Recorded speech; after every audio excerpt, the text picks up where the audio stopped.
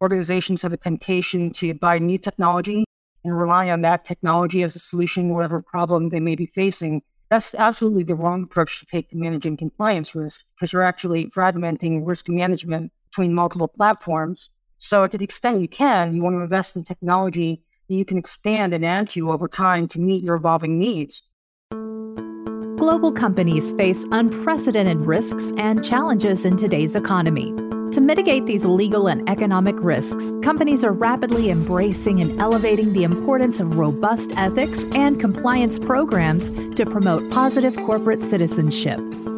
On Corruption, Crime, and Compliance, you'll hear from industry leaders and insiders about how to create effective ethics and compliance programs that will mitigate risks and maximize financial performance. Here's your host, Michael Volkov. Welcome, everybody. Glad to have you. Glad you could join us. I'm really always happy to have Alex DeClaire from the Volkov Law Group join us. Number one, Alex is our regulatory manager, but any of you, if you have the opportunity to work with him, it's an absolute pleasure and an incredible sort of expert in the area of trade compliance. And by that, I say across all three L's: ITAR compliance, BIS compliance, e-commerce, and also OFAC with the sanctions. So, Alex, welcome. Great to see you. As always, it's always a pleasure to work with you. So I'm glad to see you here. Hey, thanks, Mike, for having me back. And I brought Alex on because I thought he could absolutely help us with follow-up to a blog posting every year. Some posting on the person of the year, and past we've had chief compliance officers, whistleblowers, prosecutors, in-house legal, and the person of the year, by far and away, the story of 2022, from my vantage point, was the trade compliance officer. And for obvious reasons, I'll just tee this up a little bit for Alex because she works in this area. One of this past year was just incredible in terms of the focus on Russia and the Russia sanctions program, and unprecedented. And I think as a result that so many companies had to adjust to this new environment with Russia and trade compliance, that it underscored, I think, for everyone to be aware of, the importance of trade compliance and the importance to overall culture and overall performance in terms of this. In other words, look, we had economic disruptions and dislocations caused by COVID. And then this year, we thought we were getting past all of that. And we were immediately challenged again by the global response to Russia's invasion and disruption, yet again, to everyone's global supply chains.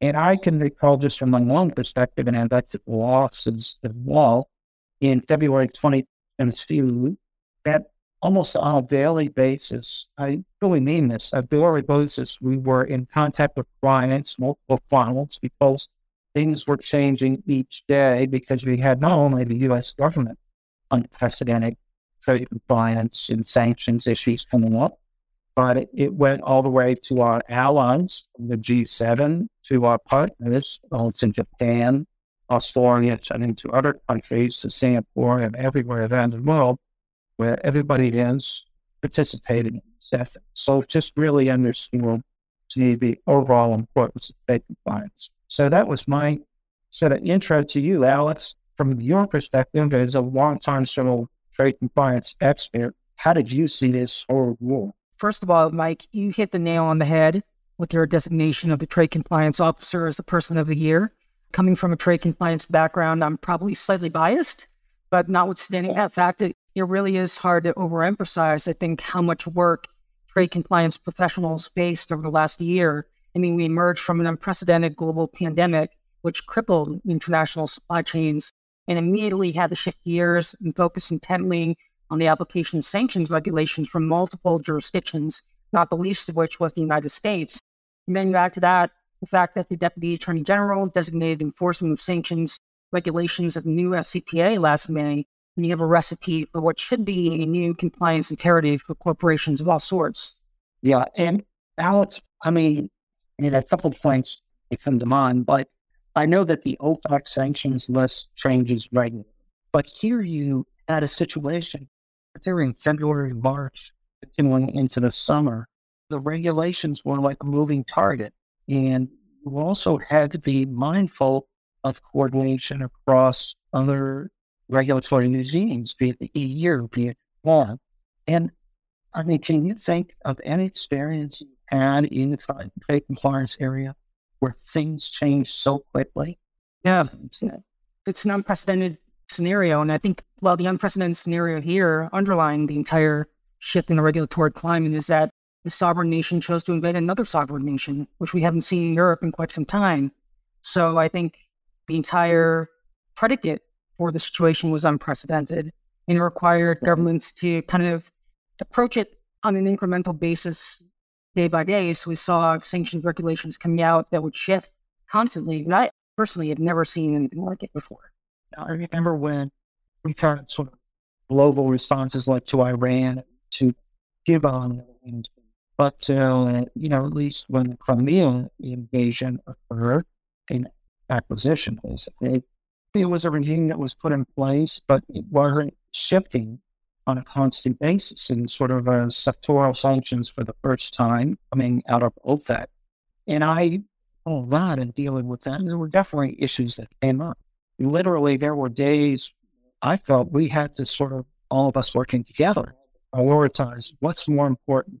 On the list of, let's say, 10 issues that are outstanding, we would have to prioritize which one do we deal with first. That really became, a hot button issue around February into March, really, where all of us nonstop were working around the clock and responding to client inquiries about sanctions regulations. And I think the difference between the invasion or the annexation of Crimea in 2014 and now is that this was a full-scale invasion. Russia had announced their intention to go into Ukraine and make it a part of the Russian Federation again. So I think the political response was much more fulsome than was in 2014 for that reason. Yeah. So now that let's call out the unsung heroes of trade compliance officers who for many years, I felt have always been important. But now I think what this sort of year demonstrated was how critical trade compliance truly was to your culture, to your firm's, your company's operations, and to your overall compliance scope. And they will always be unsung heroes for this. I think people are not soon to forget how important trade compliance warring is to the day-to-day operations of a compliance building and function. No, you're absolutely right. We've been recommending a number of practical things to clients in terms of prioritizing trade compliance risks in the new environment. And you've written eloquently in the past about the need for holistic risk assessment and prioritization. I think it's easy to be reactionary and take what I would describe as a kind of uninformed and overly aggressive approach to sanctions risk mitigation by adopting a bunch of stringent internal controls and totally frustrating the commercial objectives of the organization. But that builds resistance to compliance overall, and that's not the approach that we would recommend at the Volkov Law Group. We want the compliance function to step back, consider where the greatest sanction risk lies from a market exposure perspective, and then adopt measures that are reasonably designed to deter and detect infractions. One of the things that I saw relied on to a much greater extent is home user certificate. And now, if anything, going through this experience underscored, so for example, you may have a permissible export into Russia, but it may have depended upon a non-military use or something like that. And I saw that when the risks started to multiply in this area, it seemed like end user certificates became even more important in this environment. Can you sort of talk a little bit about how you use those in the past, and are people embracing this as a mitigation tool more often?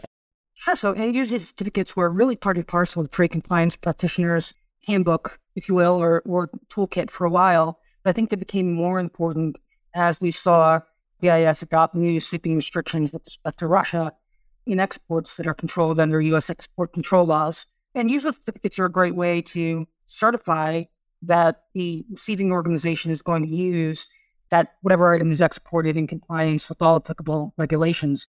So for Russia, For example, now we have broad prohibitions that cover pretty much the entirety of the commerce control list. So you have to be careful about making sure that you, number one, obtain a license for most of the things that you export to Russia. And number two, that they're not being used for a military purpose, which would be contrary to some of the general prohibitions contained in the EAR. So export compliance certifications in the form of end user certificates are becoming really important as a risk mitigation measure. But to me, that is also underscored the sort of multiplication of third-party risks, because now with our third-party risks, all of a sudden there's even greater need with regard to Russia and sort of their regulations to verify where a third party is actually using, sending their products that they purchase, let's say from a client, and that they use it for a permissible purpose. So all of a sudden, we have to impose or seek end user certifications for the third party.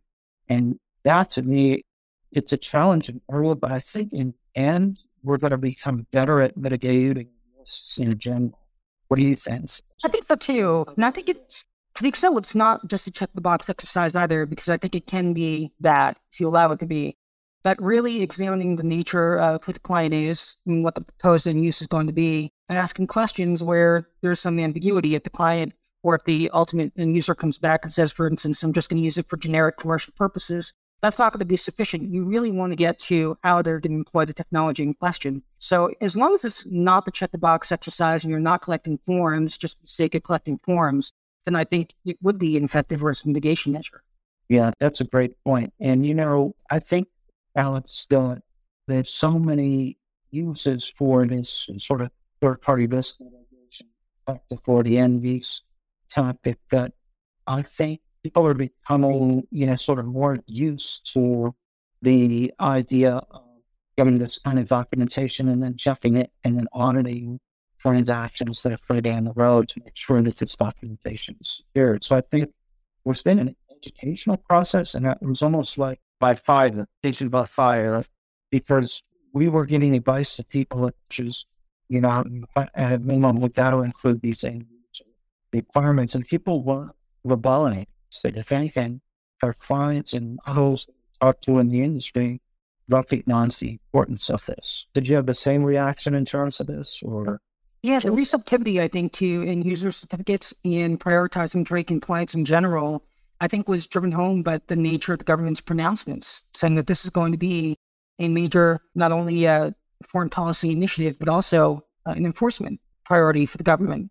That really caught the attention of the clients in terms of saying, okay, now to the extent we haven't prioritized trade compliance before, we better start doing something about it now.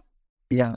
To me, one of the things that came as a result of this, I hope that it's a lesson learned, which is that people are recognizing the importance of integrating the overall trade compliance function into the overall ethics and compliance function as well.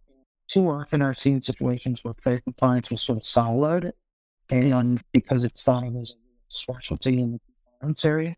But it seems to me like there are a lot of general principles that still apply in the trade compliance area.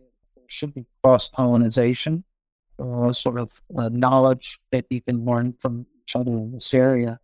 And I'm just hoping that we see a movement towards bringing everybody together.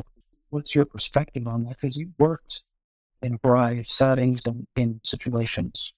Overall, the new emphasis on trade compliance means that international organizations that have broad exposure really need to invest heavily in that area. So in the first instance, to the extent an organization with extensive activities abroad lacks a formal trade compliance officer, you need to invest in one. And you can't possibly begin to fix things you don't know are broken to begin with. And second, you really have to look at whether the tools the trade compliance team relies on are effective in this new environment. So often I think organizations have a temptation to buy new technology and rely on that technology as a solution to whatever problem they may be facing. That's absolutely the wrong approach to take to managing compliance risk, because you're actually fragmenting risk management between multiple platforms. So to the extent you can, you want to invest in technology that you can expand and add to over time to meet your evolving needs. And now there are so many great compliance solutions providers out there that have the capability of integrating sanction screening with third-party risk management, incident reporting, and trade compliance. Those are really the best solutions out there that give you the ability to envision the totality of your risks. So simply investing in technology overall is not the right approach to take. It should be a strategic approach. And that also makes all the sense in the world, because if you're going to build a platform, don't have two separate ones, put one in and manage your third party and your sanctions risks in the platform. That's a great idea. And also, I like your suggestion. Look, if you don't have a trade compliance officer, invest in one, but also invest in having the expertise in the organization. And I found that, for example, trade compliance officers who are very good find strategies in general that can apply in different contexts, like FCPA, anti-corruption, anti-money laundering, things like that. We know that there are lots of common principles here. And I think your point about let's invest in the function itself is even more important than talking about bringing in people who share that expertise and also work in other areas as well, in terms of integrating the process. I think it's especially important, Mike, too, for chief compliance officers. Now's the time to appoint your leadership team and the board of directors with their trade compliance responsibilities, because those are ultimately the people who have the responsibility for pushing internal controls are adopted. So it's going to be part of that. Has also compliance education in the field of trade compliance also has to be part and parcel of that discussion as well. Well, let's wrap this up a little bit. But first, let me just say thank you, Alex, but more importantly, well, not more important, but thank you to all the trade compliance people who we work with, have the benefit of working with, and who are colleagues. We thought performance in 2022 was amazing and should be recognized, hopefully by your organization as well. We try to recognize Alex as much as we can. You guys here and make the smart bell worth it. We always say thank you to him every day. So that Alex, as you speak to colleagues in this field, I hope that you can serve as a good spokesperson for their interests and also communicate to them nothing but gratitude, but we feel for the amazing work that they do. Well, I think the fact that your blog post has gotten so many views speaks to itself, and I think compliance officers definitely feel validated, so it's great. Well, Alex, thank you again. This has been terrific. Thank you again for your perspective, and thank you for all the help that you do for our clients and the industry. It's terrific, and let's hope that this next year is still a good year for trade compliance. And I see, by the way, we're seeing a lot of activity, and we've spoken about this before, relating to China, and it looks like we're getting ready for a difficult deal with China. So there's never a rest for the weary. No, there definitely isn't, Mike, and we'll keep abreast of all those developments with all of our clients. And it's a really good time to be involved in trade compliance. It's an industry that's not going to go away anytime soon. Fantastic. Thank you, Alex. Thanks, everybody. And we'll be back next week with another episode. And we'll have Alex staffing the next few weeks on another interesting issue that is tried. Thanks again, Alex. Thanks, Mike. If you enjoyed this episode, the best way to support the show is by subscribing on your favorite listening platform. To learn more and connect with Michael Volkov, go to volkovlaw.com.